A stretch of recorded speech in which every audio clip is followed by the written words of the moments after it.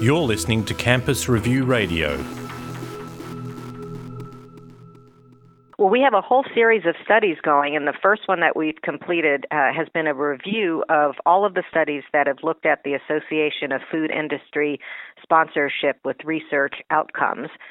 And we were a little surprised to find that this hasn't been studied as much as we thought.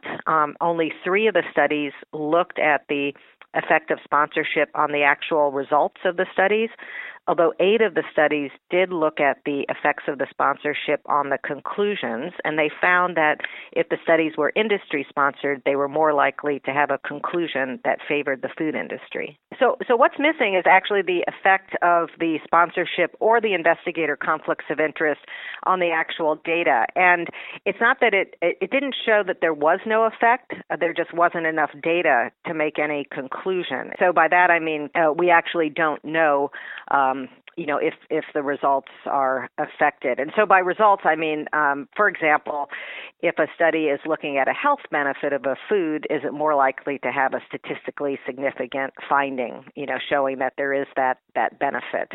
So very few studies actually looked at that. We've done a lot of work in those areas, and we have a lot of data showing the association of sponsorship with the actual effect estimates, so the actual results of the pharmaceutical and tobacco industry sponsored studies. And in particular, there's a Cochrane review on pharmaceutical industry sponsorship of drug studies, and that includes over 40 studies now that have examined the association of the pharma funding and the results.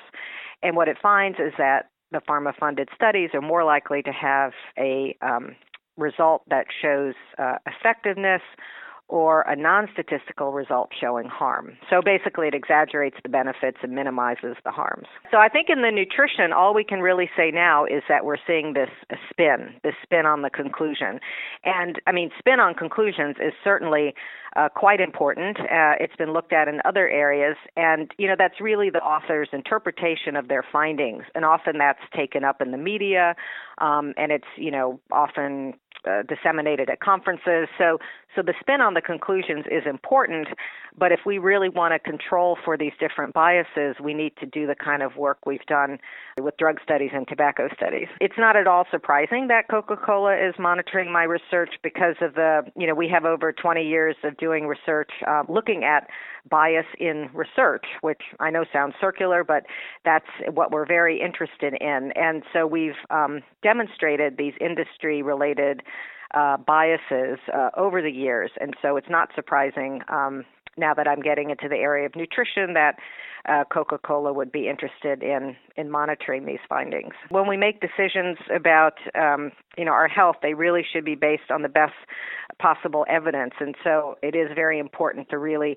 understand these biases so that we can put mechanisms in place to reduce them.